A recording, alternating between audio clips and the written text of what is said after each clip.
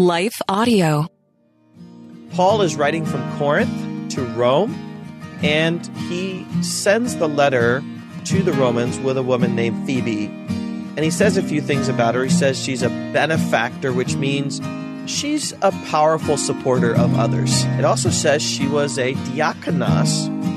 Sometimes we translate that deacon. It can also be translated minister, and it means leader, servant leader, but it means leader.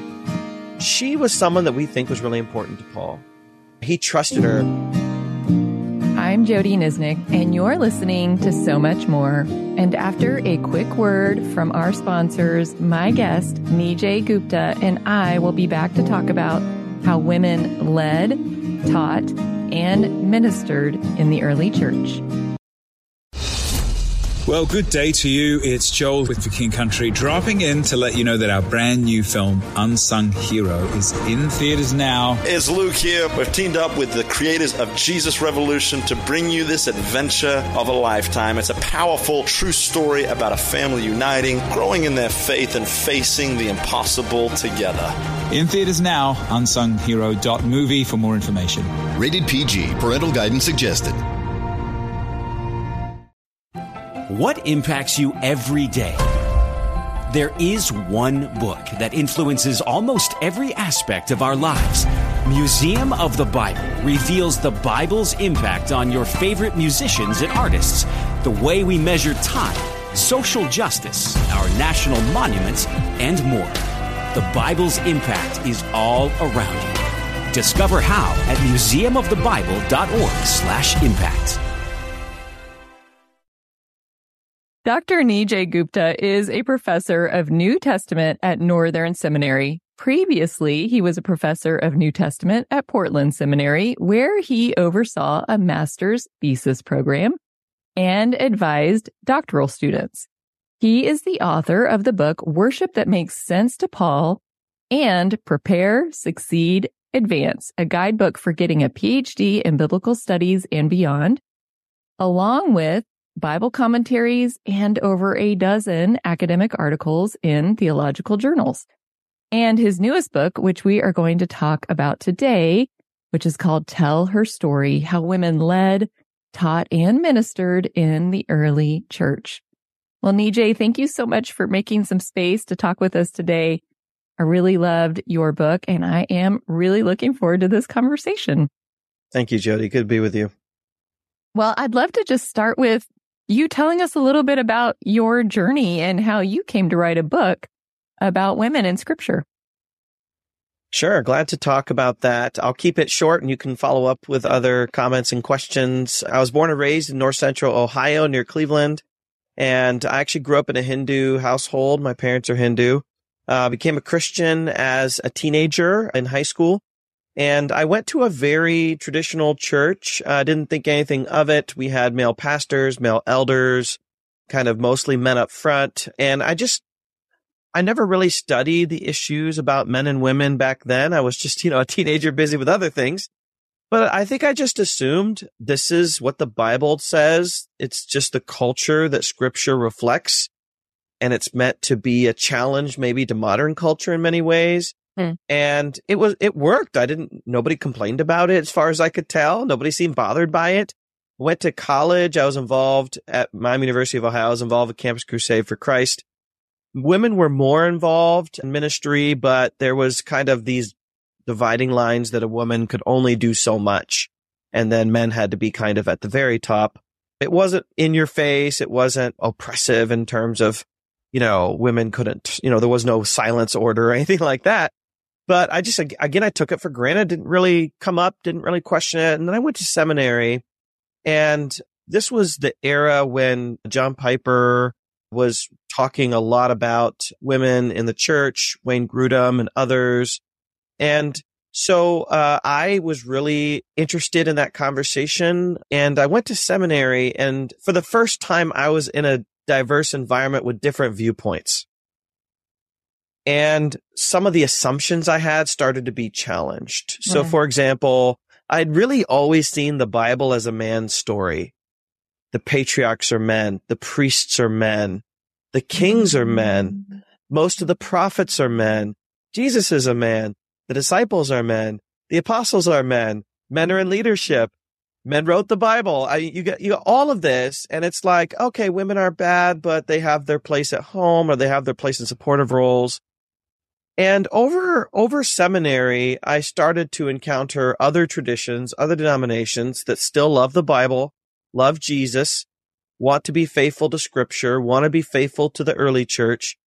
And I started to kind of get mixed messages. On the one hand, you have this message from the Bible about wives being submissive. And on the other hand, you have a lot of independent women in leadership. We could talk about leaders like Deborah. We have people like Mary, the mother of Jesus. What's interesting is God sees it fit to send Jesus at just the right time, right? Galatians 4, when the time had come, the right time, he sent his son, born of a virgin, right? And yet God must have already known that Joseph was going to die or disappear. And she ends up being the dominant parent, raising the Messiah. I mean, let's say he doesn't start his ministry till he's 28, 29, 30. There's like 10 years, let's say, where Mary is trying to help him figure out what's going on and how to get his ministry started. I think about my mom and the way she's taking care of me. And I think about how I'm trying to take care of my kids. And those years are really important. My kids are younger, but those years are really important. So over seminary, I learned Greek, Hebrew, Aramaic, the languages of Scripture. And I started to realize things aren't as simple as they seem. And in my whole book, the whole point of my book is we sometimes say, where can women be and what can they do? But when we actually read the Bible, we see that women are in all the wrong places. They're out and about doing public ministry. They're outside the home. They are traveling with Jesus. They are proclaiming the resurrection to the male disciples. They're out and about independently doing things that we would call ministry and ministry leadership. And so fast forward 10, 15 years later, and I decided I got to write a book on this. So I did. Yeah, well, I'm so glad you did. There's a lot of literature out there already, and I've read a lot of it, especially when I was in seminary. I think I've read thousands of pages on this topic. Literally, sure. I'm not over exaggerating. But your book is different in that you are helping us see from, what I would say a really positive way versus attacking the prohibition passages and tearing these like few passages down and pointing out either inconsistencies or nuances or questions, big questions that we have about some of these quote unquote very clear passages. You actually went at this a little different way and you showed us women. Mm-hmm. I mean, let's just talk about a few of those. Like you mentioned Deborah. Start with Deborah because I've always loved Deborah. Mm-hmm. She did all the things she shouldn't have done. Yeah, even though it's a book primarily about women in the early church, women in the New Testament, I also am a huge fan of Deborah from the Old Testament. And I feel like she plays an important role for me of defying stereotypes that are sometimes thrown around in the church about women. Women are too emotional. Women are gullible. Women are sensitive. Women are too invested in relationships. They can't make hard decisions. All of these things. And what's interesting about Deborah is, and I'll just give a real brief overview, the book of Judges in the Old Testament comes after Joshua. Israel's been given the law. They've been free from Egypt, given the law, and they're supposed to go into the land of Canaan and take over and establish the temple and the kingdom. And Judges is this really dark period. I like to refer to it with my students as the zombie apocalypse of the Old Testament because it's like the lowest of low times. The book of Judges says everyone did what was right in their own eyes. No one did what was right in the eyes of the Lord. This was a pretty dark period of Israel's history. And God raises up these temporary leaders, but even as temporary leaders, they are the leaders of Israel. And so you have Gideon, famous for the Gideon's Bible, right? You have Samson, who's this Herculean figure. And then you have Deborah. These are the three judges given extensive treatment. And Deborah is clearly the most righteous of the three, right? Gideon's kind of cowardly. Samson is just selfish, all kinds of stuff. Yeah. Breaks all, he takes a Nazirite vow and breaks all the rules. And Deborah is not only a judge, meaning she is a warrior hero of Israel, but she's also an actual judge. She judges kind of court cases, and she's a prophet. So when you put those three together, she is the executive leader, she's the spiritual leader, and she's in some ways kind of a military advisor. And there's a song about her. So she defies all these stereotypes that we might have, and even people in the ancient world had about women, as women need to be sweet and loyal and charming. I don't know what Deborah was in those categories, but what she comes across as heroic, faithful, resilient, wise. I mean, it goes on and on. Mm-hmm. And so when we say, oh, women can do a lot of good things in supportive roles, Deborah teaches us women can do great things in executive roles as well. And you might say, oh, it's not the church. Israel didn't think in terms of sacred and secular. Because it's God's law and God's world, everything is sacred. If you have a leader in Israel like that, for example, Judges 5 refers to her as a mother over Israel.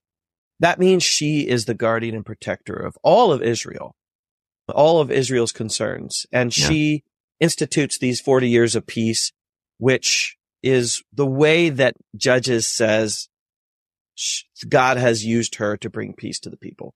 Yeah. And there's so much to love about Deborah. We're going to pause here for a quick break, and then we'll be right back. What impacts you every day? There is one book that influences almost every aspect of our lives.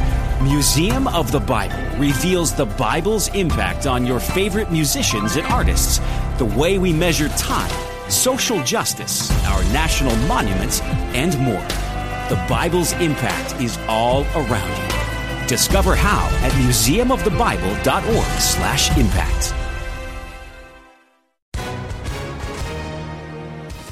Hi, everyone. If you've been injured in an accident that was not your fault, listen up. We have legal professionals standing by to answer your questions for free. Call now and find out if you have a case and how much it's potentially worth. Call 800-497-4410.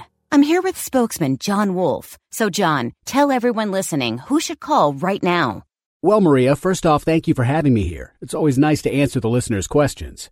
Now, as far as who should call in, anyone who's been injured in an accident and think you deserve compensation, give us a call right now. 800-497-4410. You'll find out if you have a case and how much it's potentially worth. Thanks, John. You heard it, folks. Take advantage of this opportunity and call now. 800-497-4410.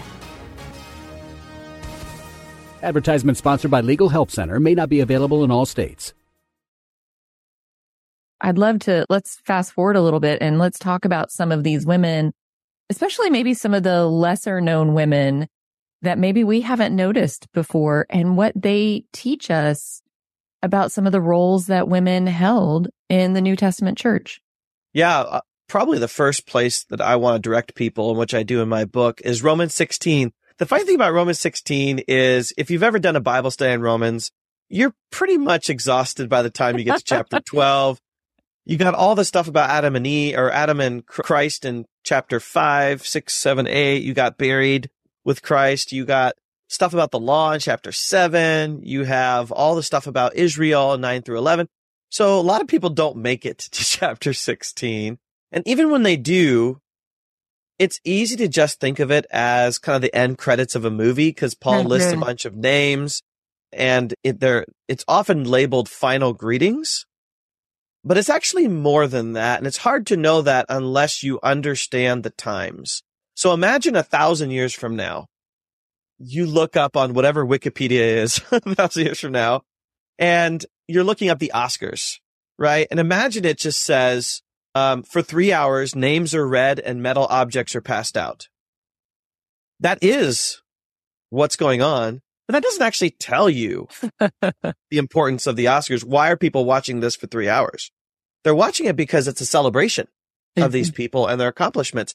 That's what Romans 16 is. It's a celebration. It's appointing these people as role models, right? And what they've done for the Lord. You might have in your church a pastoral appreciation week where you're going to read their names out and say, thank you for your ministry. Thank you for doing this work. In many ways, that's what Paul's doing. He's saying, greet these people, meaning give them a big hug because they've worked hard in ministry, right? Give them a $10 Starbucks card. You know what I mean? Like, this is the kind of thing he's saying. And what's interesting, Jody, about this list is just how diverse it is. Based on the names of the list, we think that some of them are Jews and some of them are Gentiles. Based on the names on the list, we think that some of them are elites, meaning they're kind of upper crust, upper class people. And we think some of them are either slaves or former slaves. And we know that some of them are men and some of them are women. About a third of the list of the names on the list are women. And the funny thing is, a casual reader of the Bible is not going to know which ones. I even have to look it up sometimes. Like Tryphena and Tryphosa are women, probably sisters. Persis is a woman. Some of them are unnamed, like the mother of Rufus, sister of Nereus. And some of them are clear to us, like Mary, Mary of Rome. And there are people that you might be familiar with, like Priscilla and Phoebe and Junia. Those are kind of the biggies that we can talk about. But the question is, why does Paul list all these names of people? Because if you go to other letters, he might list one or two people, but most of the time he doesn't list anybody's names. He says, greet the believers there. And my friends here send you greetings. He doesn't really list names. Why does he do that? One scholar has this theory, which I actually buy into, that Paul is actually wanting to showcase diversity of leadership, not for the sake of diversity or some kind of initiative, but to say, we want to encourage a many-colored kingdom because all the peoples of all kinds are blessed by God in the church and in ministry. And the kind of diversity we see there, men and women, young and old, Jew and Gentile, slave or free, are in that list. So let's just mention a couple women and why they're important. So let's talk about Phoebe. Paul is writing from Corinth to Rome, and he sends the letter to the Romans with a woman named Phoebe. And he says a few things about her. He says she's a benefactor, which means she's a powerful supporter of others. We all know those kinds of people, right? In our church. Growing up, the church I went to growing up, the mayor went to our church, and he's a powerful supporter of other people. We had physicians, surgeons that went to our church. They're powerful supporter of other people, and Phoebe was someone like that. It also says she was a diakonos. Sometimes we translate that deacon. It could also be translated minister, and it means leaders, servant leader, but it means leader. She was someone that we think was really important to Paul. He trusted her. There wasn't a postal service back then. You couldn't just pop it in the mail. There was no, UPS. So you sent it with a trusted colleague, and we know that Paul sent it with close ministry colleagues like Epaphroditus or Timothy or others. And so Phoebe seems to be not just a letter carrier. That doesn't really represent what she's doing, but an emissary or an ambassador on behalf of Paul. I use the language of proxy. So she's going to go there. She's going to stay for a while. So she's going to be the person that she might read the letter out loud. We're not sure. She's going to be the person that if they have questions about Romans, and trust me, they're going to have questions about Romans. She's going to be the most natural person. If they say, hey, when you go back, tell Paul this, right? They're going to do that. They're going to talk to her about that. She's very important. We could stop there, or we could talk about Junia. Yeah, tell us about Junia, because I think she's obviously very important as well. Junia is really important, and she only gets one or two verses in scripture, but she is someone you could create a whole documentary around because it's so fascinating. We can skip over some of the controversy if you can come back to it later if you want. But Paul mentions two people in Romans 16:7. He mentions Andronicus and Junia. Greet Andronicus and Junia. And he says a few things about them that are actually really important if we pay attention. One is, he says, they're older in the faith than me. That means they became Christian before Paul. Paul became a Christian pretty early. Right? If some people have called him the founder of Christianity, then they became Christian pretty early. So if he became a Christian, let's say in 32, 33, they're representing perhaps the earliest generation of Christian leadership. That in and itself is fascinating. Other than the disciples, we don't have a lot of named people in that category. So I would think that Paul, by mentioning that, I would consider that kind of Paul's heroes. I mean, I'm Indian. I like to say this would be his auntie and uncle, because we call older people auntie and uncle. I think he would look at them that way. He says they're Jewish, which again testifies to that. Some of the early church writers in the patristic period, 2nd, 3rd, 4th century, one of them says that they may have been sent out with the 70 disciples in Luke chapter 10, I think.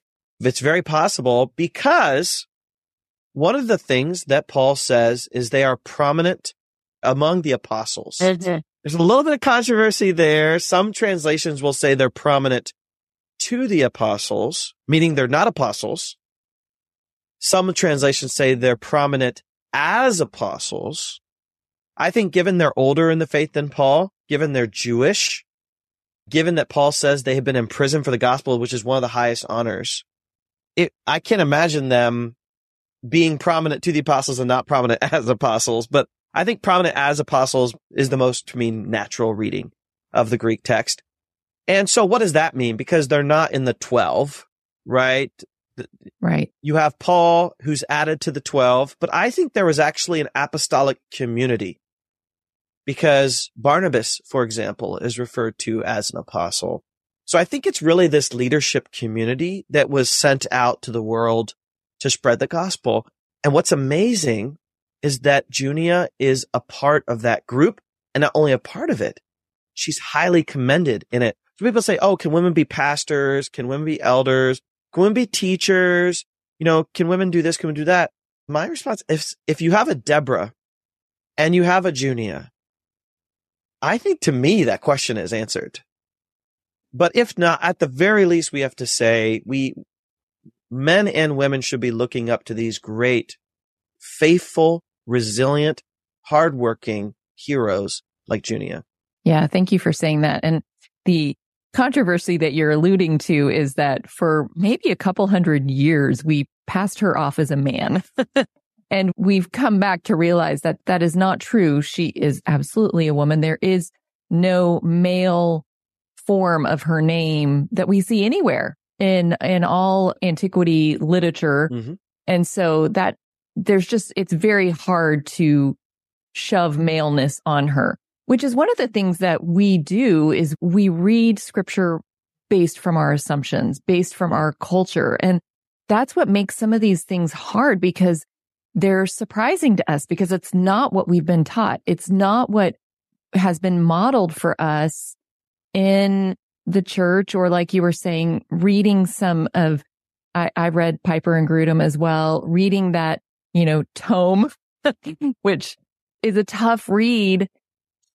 That's what we had been taught and handed to us. And new scholarship, which is not new, it's actually just uncovering what has always been there, is showing us maybe we're seeing this not accurately. Maybe we need to look again.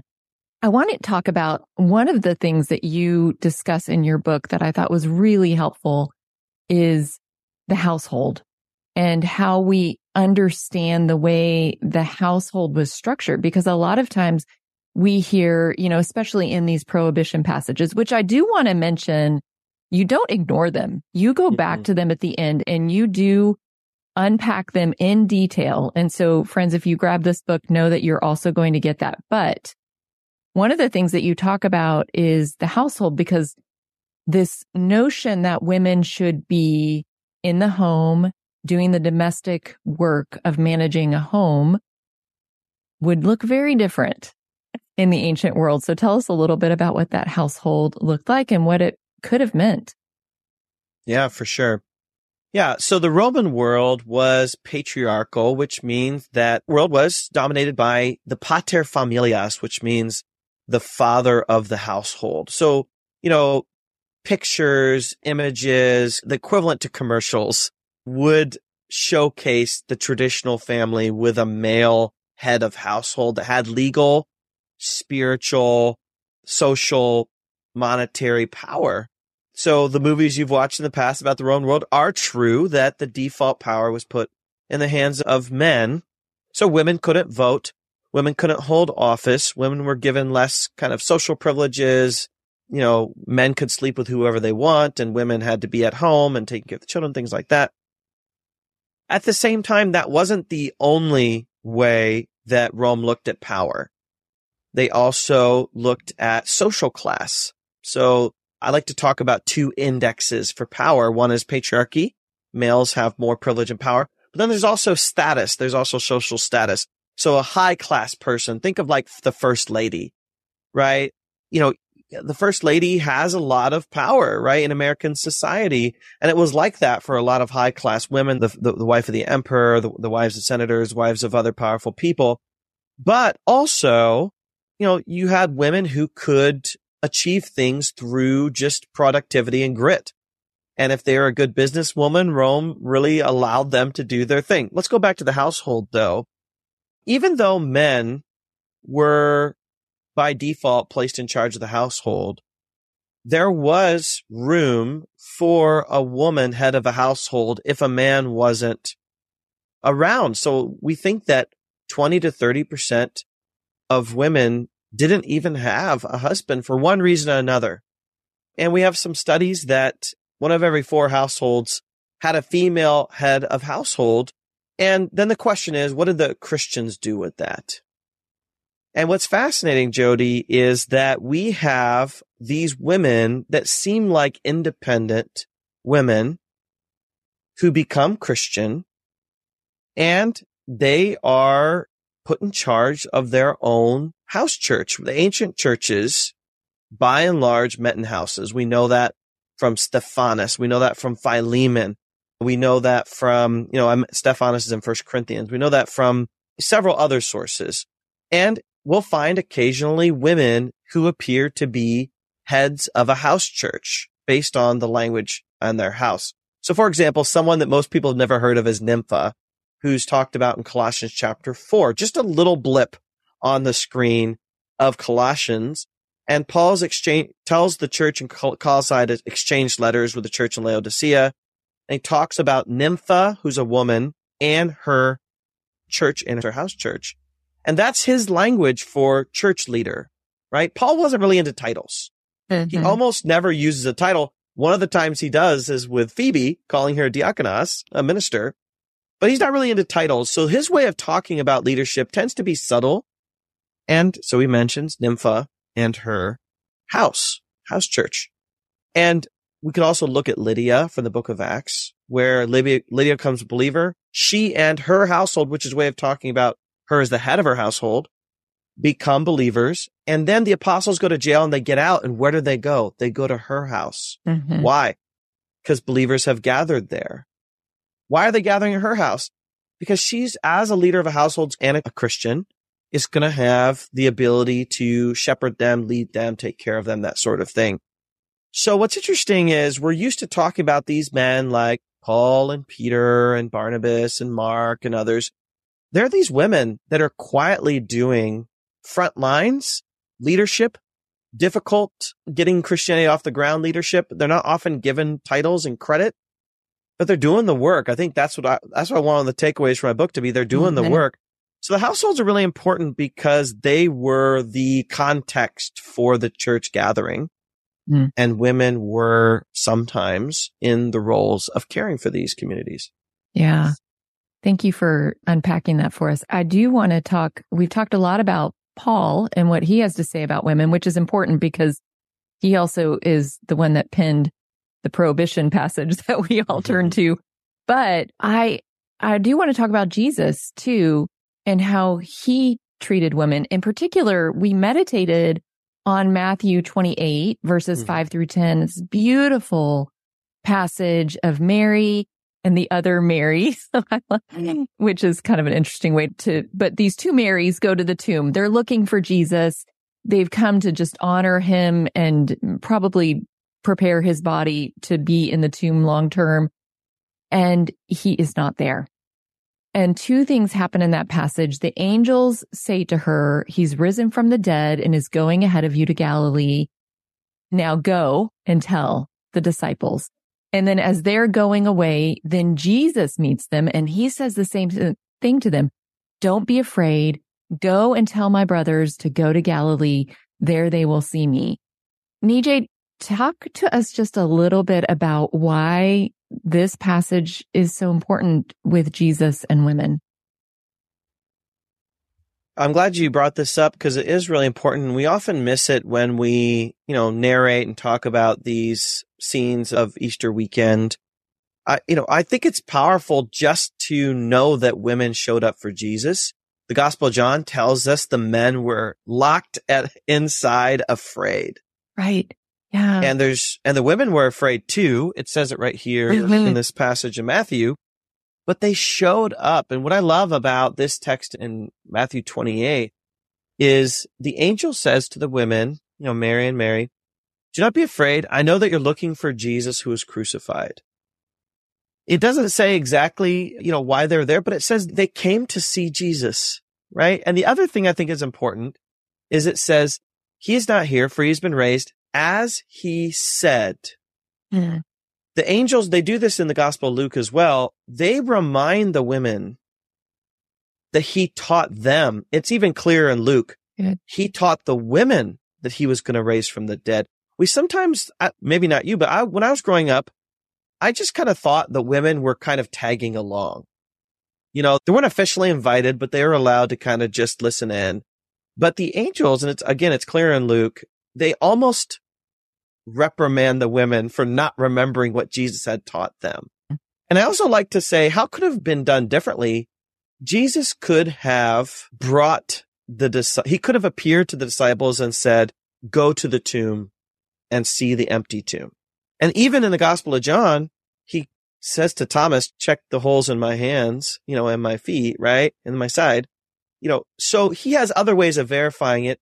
Why go to this extent in this text of sending the women when Jesus is already going ahead to Galilee, right? When angels in the early part of the Gospels have no problem just appearing to people and telling them the truth.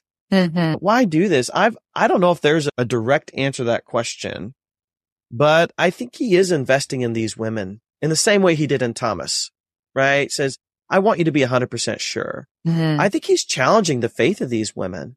Right? He could have done it differently. Jesus could have just appeared to the men. I'm sure because he's God, Jesus could have transported the men to the tomb. Right. You could have done it differently. I think invested in these women, it's interesting. Mary Magdalene in the Eastern Church is referred to as isapostolos, which in Greek means equal in function to the apostles, or sometimes apostle to the apostles. And what that means is just as the apostles were sent out by Jesus in faith to share the good news, so these women are sent out in faith to share the good news. And the epitome of the good news is the resurrection, right? The cross is the extent of Jesus' love. But the resurrection is all of that was true, right? Everything that Jesus taught, everything that Jesus is about is true. And now he's able to reign in view of that. And so I think these are important because women are sometimes put in the position like this of carrying some of the most precious information that we have. And Jesus entrusted her with that. Yeah, so good. Thank you for helping us see that. I love what you just unpacked, that just as he said, don't forget, Jesus taught you this. You were there. That was valid. I love that. I had never seen that before. So thank you for pointing that out. Well, Nijay, this has been just a super encouraging conversation for me, just to remember again to be open to reading scripture as scripture is and not as we want to assume it is, and to let the Spirit lead us. And so thank you for making some space to help us see these things. My pleasure. Well, friends, I want to let you know that IVP is going to give us 30% off and free shipping of Nijay's book. So woohoo to that. There is a link in the show notes. You can find that with the code much more. So just head on into the show notes for that. Also, you will find all the ways to connect with Nijay on Twitter and read and follow his blog.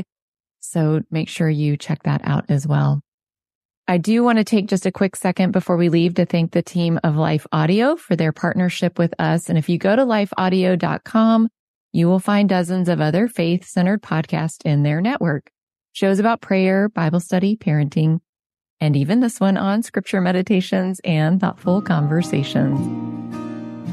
And as always, I want to thank you for joining me and Nijay today on So Much More, because we really do believe Jesus has so much more to say to us, and we are creating space to listen. The content we feed our minds will eventually show up in our lives. If we feed our minds the lies and confusion of this world, our lives will begin to reflect worldliness. But if we feed our minds the truth of the gospel, our lives will start to reflect the heart and character of Jesus. I'm John Stange, and each week I host the Dwell on These Things podcast, where we take a deep look at the Word of God and learn what it means to apply it to our lives. We don't skip difficult passages, and we don't gloss over the truth. If you're looking for a show that will put your mind in a better place and help you understand God's Word with more clarity, you can listen to the Dwell on These Things podcast at lifeaudio.com or on your favorite podcasting app.